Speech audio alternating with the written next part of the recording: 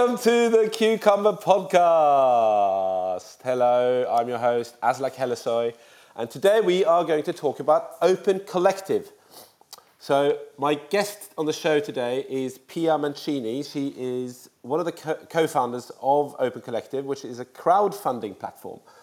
And Cucumber has recently decided to join the Open Collective to try and get some money to fund our open source. And we are quite new to this whole thing, and I guess our community is going to be quite new to it as well. So I thought I'd have Pia on the show to explain and tell us a little bit more about the Open Collective. Welcome, Pia. Thank you for having me. So let's start off by hearing a little bit about yourself. What do you do? How did you decide to create the Open Collective and so on? Okay, so I have a background in politics. That's what I did all my life. I come from that world. I worked on civic technology. I co-founded a political party, ran for elections, did a whole bunch of crazy ththings in Argentina. And a couple of years ago, moved to the States to do Y Combinator in Silicon Valley with my previous project. And after that, I got pregnant, and we, with my husband, we were working together on Democracy Earth, and we decided that two of us doing a radical democracy project and a kid was probably not the wisest idea. And so my very good friend, Xavier Daman, who had just sold his company, Storyfy, on Twitter, a company that was based on Twitter, he came up and told me that he started thinking about this idea of Open Collective based on an experience he had in Belgium with a group of people that they were trying to make the ecosystem, the startup ecosystem in Brussels suck a little bit less. And so they decided to come together. They did a best practices paper. They were trying to get government to do all sort of things. And then one day they decided to print stickers. And they said, all right, there's a bunch of hackers here. We'll just do a website and, get some money from everyone and just print stickers. And that sounds easy enough. Sounds easy enough. And it dawned to them that they didn't have a bank account. So they didn't have anywhere to put the money. Aww. And And so they said, all right, what are our options? And they were like, well, you can create an association. And they're like, we just want to print stickers. Why do we need an association for this? And that's when he started thinking about how there is a whole ecosystem that's being completely underserved by the current system because it's a new human and economic unit, that it's a community, the collectives, mission-driven networks of people who just want to have a common mission and they want to carry it out without necessarily going through or fitting into the assumptions that the legacy system has on how organizations should work. Essentially having a president or having a director and having really strict rules on how to transition from one role to the next one. Yeah. And for me, it that idea hit very close to home because when I co-founded my political party, obviously the government didn't want us to do what we were doing, so they put a lot of hurdles in our way to create the party. And this is in Argentina, in Buenos Aires, yeah. Yeah. So I had sort of that experience. So what Xavier was telling me really resonated with me because when we tried to do this, we couldn't receive any money because we didn't have a bank account because the government wouldn't approve our party. Yeah. It was ridiculous. It's like asking for the status quo that you're trying to change to accept you as a valid actor in the system. Yeah. Right? And so it seemed very obvious to me that there were not only networks of individuals, but also political forces that needed a new way of organizing. And so we started thinking about this, and then we started getting a lot of pull from the open source community, that it wasn't our first kind of tag, the first sort of community that we reached out to, because it wasn't where we were coming from. Right. So everything we did was open source, but we weren't sort of, that wasn't a part of our life. And but we started getting all of this massive pull from open source, and we realized that it was obvious because for open source projects. So you hadn't even thought about open source when you started it? Well, we did think about it, but we didn't expect it to grow the way it did. It was obviously a space that, for us, it made sense that they would need something like Open Collective, but it wasn't obvious to us that the need would be so acute. Yeah. And so that we would receive such a strong pull from that community. And so we started working with more and more open source projects because for them it was like going from 0 to 1, right? Yeah.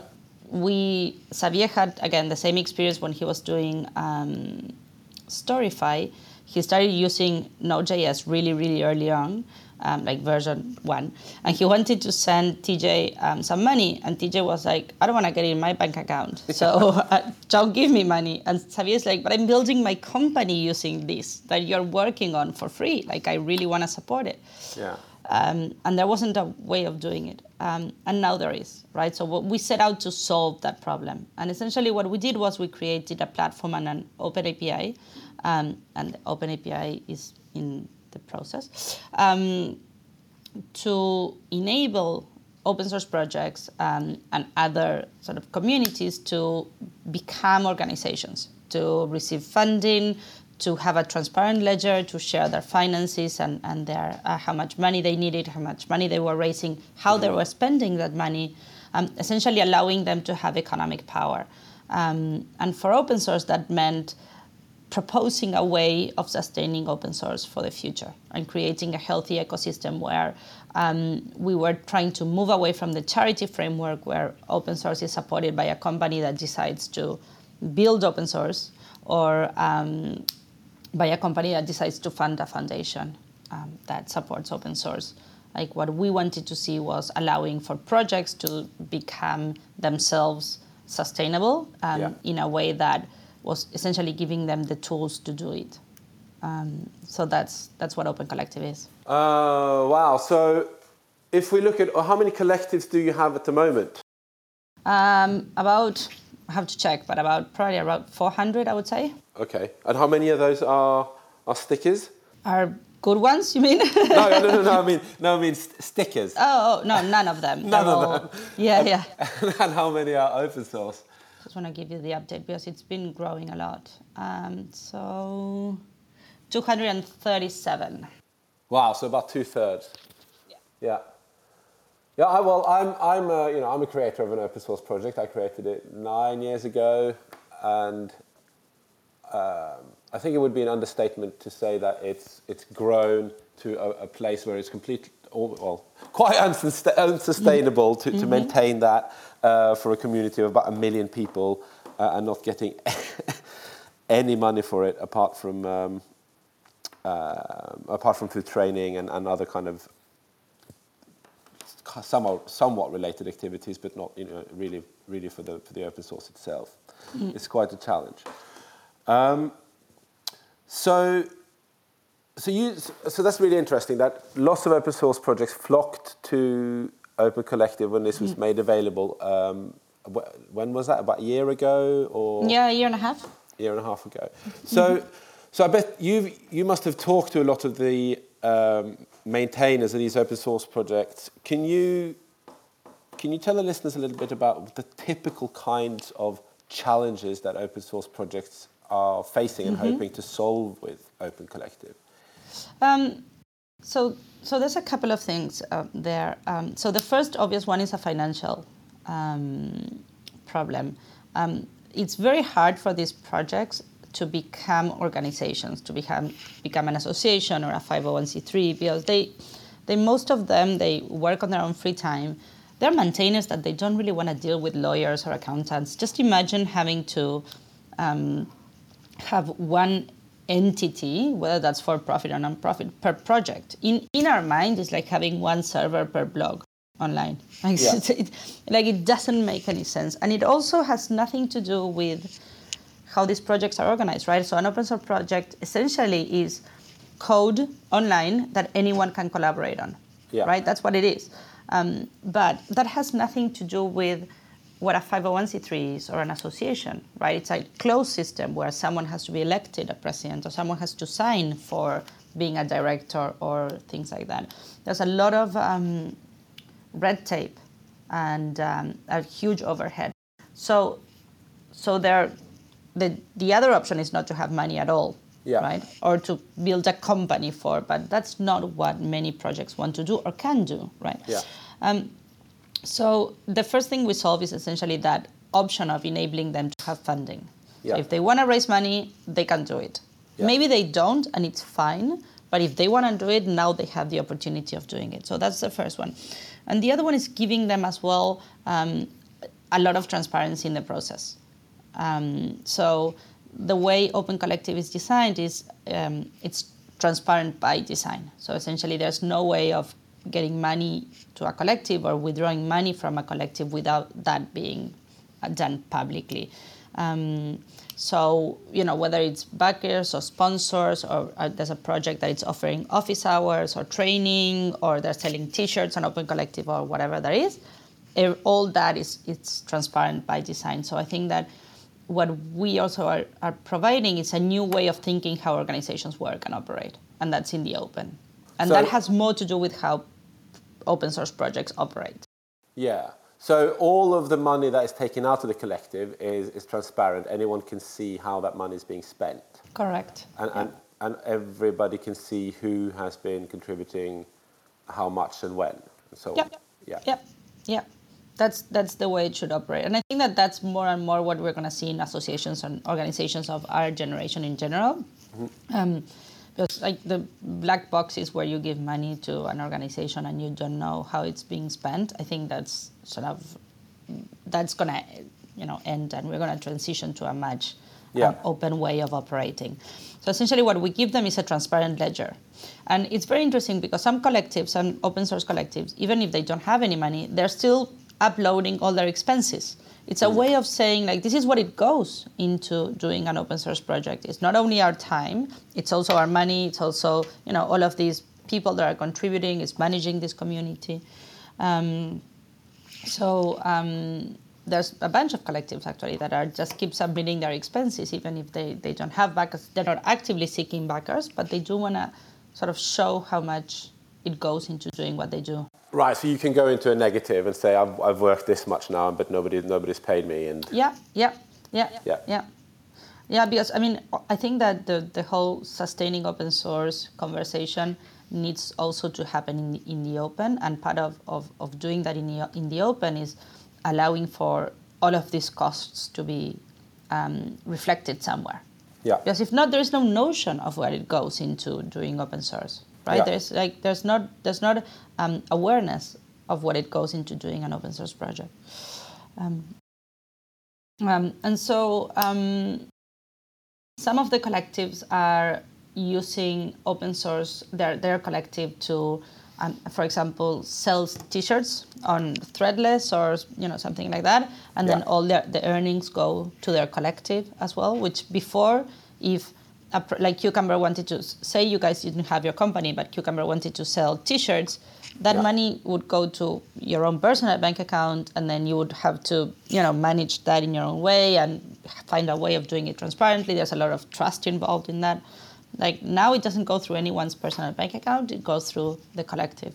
And a couple of months ago, we had, the first. Developer quitting his job and working full-time for his collective. And that's, for us, it's like a huge validator of where we're going and where we want to take this. That's amazing. So it's basically somebody whose job is crowd-funded. Exactly. So you've explained some of the challenges that are financial for open source or open source projects.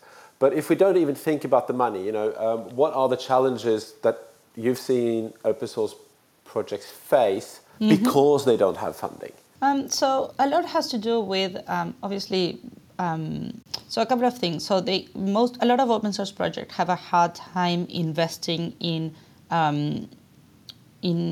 resources to support their community. So if you are between coding or writing documentation, you're probably going to code. if you need to choose between coding or helping someone do their first PR, you're probably going to code, right? You've been looking at the Cucumber project, haven't you? Because you know that. I mean, but this is the case with most open source projects. It's very hard to onboard new people. Sometimes you don't have the time. You barely have the time to contribute code. Imagine contributing to help someone, or what Sean Larkin does for Webpack. That is like some sort of like evangelizer, or he's anyone that says Webpack on Twitter, he replies and he talks to them, and like very few projects can afford that, right? Whether you have money or not, it's very hard to for them to do that. Obviously, if you have funding, something that you can do is you can pull money between different projects and hire like a product manager or someone that helps triage issues for 2 or 3 or 4 open source projects, right? So also what Open Collectives gives them through the Open Source Collective, it's a way of mutualizing resources.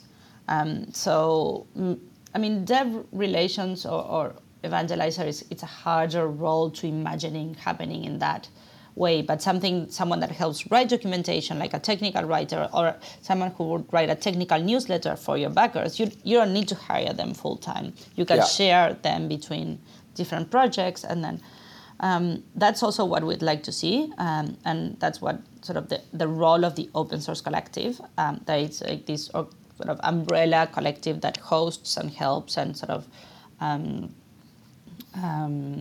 gives a space to all open source projects, has to do with that, with how we can mutualize resources for everyone. So that it almost sounds like it can become a marketplace for people to offer their skills then. Exactly. And that's why I was saying before that we are a platform and an open API, because we don't want to build this top down.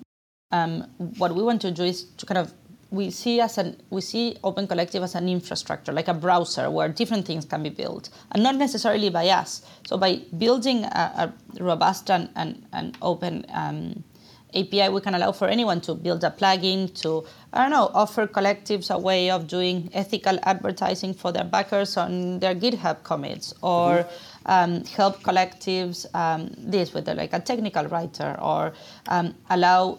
So what we want to see and what we want to do is to unlock all of that economy to help transactions between collectives and sponsors or backers, services being sold to collectives. I don't think Open Collective is going to do all of that ourselves. Like, that's not what we want to do. We want to build the scaffolding for that to happen. Is Open Collective on Open Collective? Do you drink your own champagne? So we are, but we are a C Corp. So we are an Open Collective, but we are like a traditional sort of C corporation. It's very hard to. We pondered this so much. We found it too hard to build our bike while riding it, and so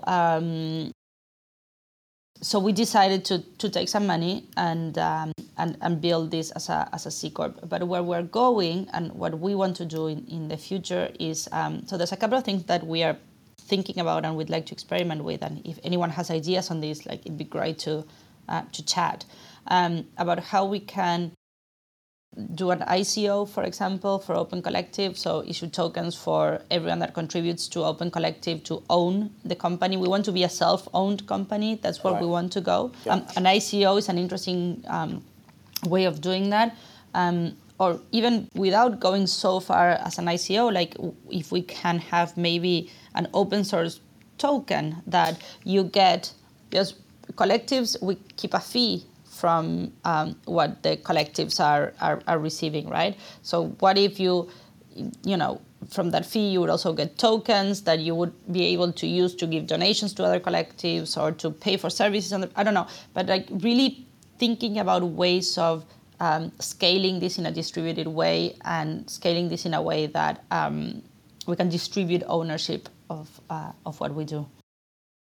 So one thing I'd be interested in knowing is who the typical what do you call them? Donors? The people who give money? Backers, backers or sponsors. Backers, sponsors. So what are the typical sponsors like? Is it individuals or is it corporations, and what's the distribution like? So it's both. So there's individual backers that give like $2, $5, $10, $20 per month to the project. Most of them, I've talked to a lot of them that were giving funding for Webpack and Cycle.js, and Gulp as well, Gulp.js, the backers of Gulp. So I talked to them. I did an email survey for them, and what I got back was that most of them don't want anything in return. They just use this, they like it, they just want to support a technology that they use. That's about it. And for them, giving them $2 or $5 per month is a no-brainer because they get so much value out of that. Yeah. So there's that level, and then there's the sponsor level. And the incentives for sponsors are different. They vary. Some of them use the software and they want to give money. So that's kind of the more charity framework that we're trying to move away from. Then other they're interested because we get their logos on the READMEs of their repos. So if you are, I don't know, Microsoft, that you're doing like this massive effort to get into the open source community and to get people to know that you're cool again. Your strategy, getting your logo in the repos of the main open source projects and supporting them and being part of that community is a massive win for them. So there's sort of that incentive. Then there's also sponsors that get things in return, like more. So that's sort of an indirect return, but there's also direct return. So when they get office hours, for example, right? So subscriptions of over $500 per month, they get kind of office hours, or they get inside training or things like that. That's kind of the main incentives. What we want to see is what are the direct benefits beyond support and branding we can offer or we can enable collectives to offer sponsors, essentially. That would be the right way of putting it. Yeah. Well, there's one thing as well, or maybe you mentioned it, but if you're a corporation or an organization that depends on a particular piece of open source software, it's also a strategic investment, right? Because you don't want that piece of software to go away just because of lack of funding. So you're paying not to be nice, but because it would be too risky not to, in a way. So the traditional way for companies to do that is to hire someone internally to work on that project, right? That's mainly the way things have been done. But that doesn't serve the community, right? Because that's not supporting a community. That's just hiring someone to do that from your company. So yes, there is there's a big piece, and I think that has been the traditional way of doing it because there wasn't an alternative. Yeah. So I'd like to see, it's not clear to us yet, obviously. I'm super humble. We are all super humble on this. This is obviously introducing a new behavior. So we need to try and experiment, and these are ideas. And, we're proposing something. By no means we think that this is the ultimate solution or the only one. But we'd like to see if now that there's an alternative, developers see that, maintainers see that they are better off getting companies to support the community in general than hiring them internally to work on their project. So I think that Tobias from Webpack, his example that he quit his job and he's working now full-time for Webpack, and Andre from Cycle.js is also contributing a lot more than before to Webpack, to Cycle.js, and that's now part of his income. Now that there is this option, then I think that maintainers some of them would like their communities to be supported in general, and they getting paid from a community, not from a corporation. Yeah. So we've got a bit of a conundrum in Cucumber Limited, because Cucumber the open source project is 9 years old, funded in 2007. And our company was founded 3 years ago. And we're a small bootstrapped company. We can make enough money to get by. But we're not profitable, or we spend all the money. You spend what you make. earn, yeah. We spend what we earn, and what we planned to do when we set out to start the company was to take some of the money that we make on training and on a commercial product which we haven't launched yet, but we will launch it in the next few months. The plan was to take some of the profits from that and sort of like feed it back into the open source project, pay ourselves or give ourselves some time to work on it and pay other contributors. And it hasn't happened yet because basically we're not financially strong enough to be able to do that. We hope to be, but we're not there yet. So one thing that we haven't quite figured out, being on the Open Collective, is whether or not we should pay ourselves. So, we're going to launch this Open Collective and tell people about it. We're going to hopefully get some money in. Do we give all the money back to contributors that are outside of the company, or do we give some of it back to ourselves?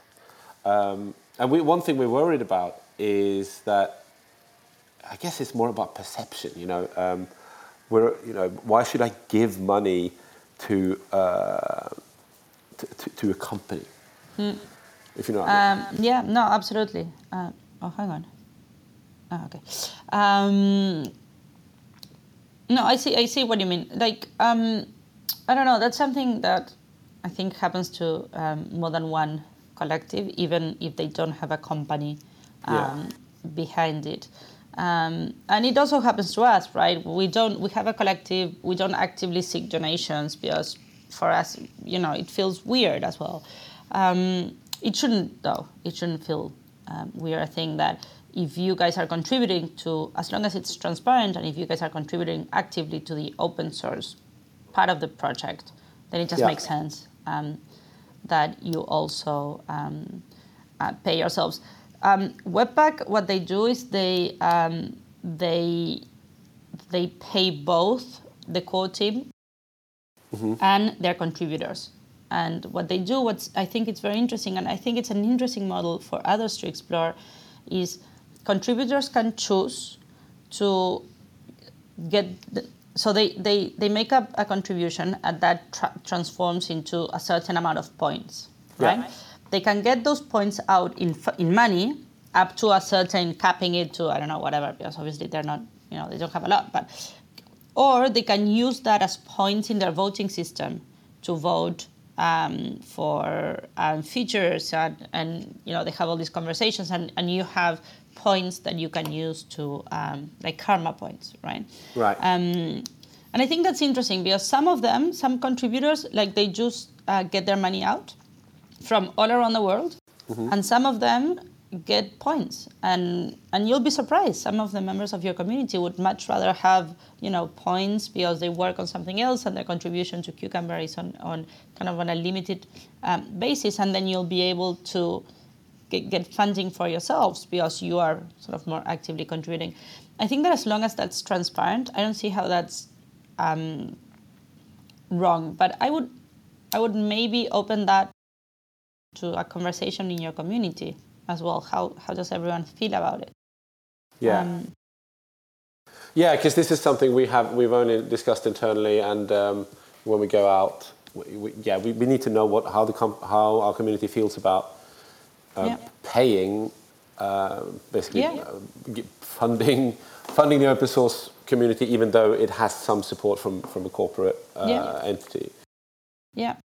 I think, and it can complement, right? You can, when you guys are ready to and able to give, some more money to the open source space, you can complement it with other support on Open Collective. When we had our 25th conversation about how on earth we were going to make money, Only 25. We did a blog post about it, and we said like we actually published our thoughts, and we said like, look, what do you think? Like, how should we do this? And we didn't get a lot of replies, so we were like, all right, we're just gonna make our decision ourselves. But I think that makes a big difference when you do things in the open, and involving everyone in the conversation. And the way, obviously you're gonna get the more. There's people who think that open source shouldn't have any money at all. And you might get some of that saying like open source is free and should always be free and you should never pay for code. And that's fine. And you have people who say like, hey guys, I'd really like to contribute more. If you can just get me like $200 per week or whatever, like I'll be able to do much more for this because I'll be able to cut down on hours doing something else. That also makes sense, right? And if I could choose between working for a corporation or working for a community that I'm passionate about, like, it's a no-brainer. Even if it's not, even if I earn like, a lot less than I would, but you have a sense of purpose. I wouldn't rule that out in your community. Yeah, I think your suggestion is great. Just ask the community what they think, and then we'll take some clues from that. Yeah, and offer them something else. Like if you don't have money, if you don't need money, because some people don't, like would you be interested in having like, or points or whatever, or something else that, we give you something back also for your contribution, because that also makes you feel great, right? So something that some collectives are doing, instead of selling swag, they're buying swag with the collective's money and sending it to their community, right? Yeah. That's also a way, if some collectives decide that they don't want to pay themselves, or some maintainers work full-time somewhere else and they can't get paid themselves because they have like moonlighting clauses. They use their money to fly everyone together, and they have a weekend or a meetup, and they pay for tickets for people to go to conferences and speak about Cucumber, and things like that. So there's a lot of things that you can do. Yeah. That's not necessarily paying if someone doesn't want to get paid. So it's like, okay, we'll fly you to speak about Cucumber at this conference. Yeah. One thing that I've been wondering is whether we should give sponsors the opportunity to say where they would like the money spent. So, for example, we have a lot of things we would like to work on. There is, first of all, there's different implementations of Cucumber. There's a Java implementation, a Ruby one, a JavaScript one, and so on. And then there's documentation and various other, smaller projects. And I would imagine that some sponsors, they are interested in some of those things and not so much in the other things. What Webpack did is in their voting tool. That's open source, obviously, by the way, so you guys can just grab it. So sponsors have X amount of points on that decision-making tool. So, for example, a very clear example, a company sponsored Webpack, and they gave the maintain, and so you just need to, they use the email of the sponsor and Open Collective, so that it has to go through their collective, so that they know that they have received this. And so that company used that sort of donation to vote for a certain feature that they were very interested in, Webpack working on afterwards, and they call it gold points, I think, and it's like, I don't know, 10x or 100x.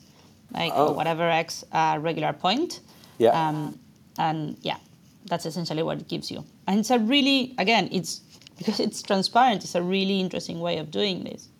Yeah, so that seems like a nice thing that others can implement as well.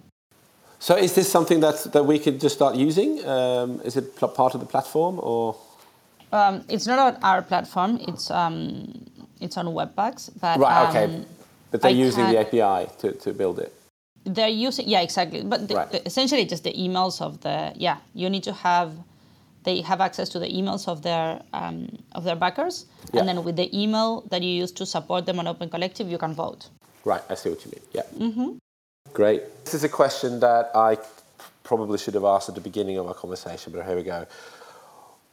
There's already other crowdfunding platforms out there like Kickstarter and Indiegogo. What would you say is the biggest differentiator of those platforms versus Open Collective? So there's a couple. Really, Open Collective is not just a crowdfunding platform. It's a way of organizing distributed networks of people. Mm-hmm. On the crowdfunding feature in particular, I think the big difference is like all of those platforms expect you to have a bank account. Right. Okay. And we don't. Yeah. Because we provide you with that fiscal sponsorship to create your collective. So you don't need a bank account. You don't need a legal entity. Mm-hmm. All of those platforms expect you to either use your personal bank account or to have a legal entity. Right. So that's the main one. And then the second one, I would say transparency. Yeah, how the money is spent. How the money is spent. Yeah. For us, that's key to what we do. And there's a third one, though, isn't there, which is recurring donations. Yeah, well, Patreon does have recurring donations. They had that, okay. Yeah. But because I've seen a couple of other open source projects. JUnit 5 was one. They ran a campaign on a different platform, and a project called CodeMirror, or ProseMirror, I think, did the same thing. And they got, I think, 50,000 euros or something as a one-off donation. But then that was it, right? If they needed more money later, they would have to run a new campaign. So the idea of the recurring donations here is, and also the way so the first number that you see on your collective is your yearly budget based on current donations. That's because we want to give collectives a sense of organization. So you know how much money you have for you can plan ahead. You become an organization with your own budget and your own ledger. For us, that's something that we think is very important in the sustainability of these organizations. Yeah. Having that recurring donation for us is it's very important. Being able to spend that transparently and not needing to create an LLC to do it or use a personal bank account that's gonna kill your tax situation probably. Yeah. This is going to be an interesting, really exciting journey for Cucumber, I hope, and also for many other collectives and organizations and movements. Is there anything else you want to tell our listeners, Pia, before we wrap this up? No, essentially that if anyone, so it's Open Collective is open source, and if anyone wants to, look around and help out, we can use all the help we can get, obviously. We specifically would like, once we build the sort of a proper API to get people thinking about building products and plugins and services to and for the collectives. And also ideas on how we can build a self-owned company. We're going to be playing around with this idea of an open source token and what does it mean, what we could use it for, what's the incentive to use it, and etc. So we're very open to. Actually, we're actively seeking people to have chats with about that. So just give us a shout out on Slack or Twitter or wherever. Okay. That sounds great. And I just want to thank you again, Pia, for coming on the podcast and for having created this very, very interesting project. And I'm sure that it's going to help a lot of people achieve their goals that they wouldn't have been able to do without this. So thanks again and goodbye. We see you in a month or whenever we make the next podcast. Bye-bye.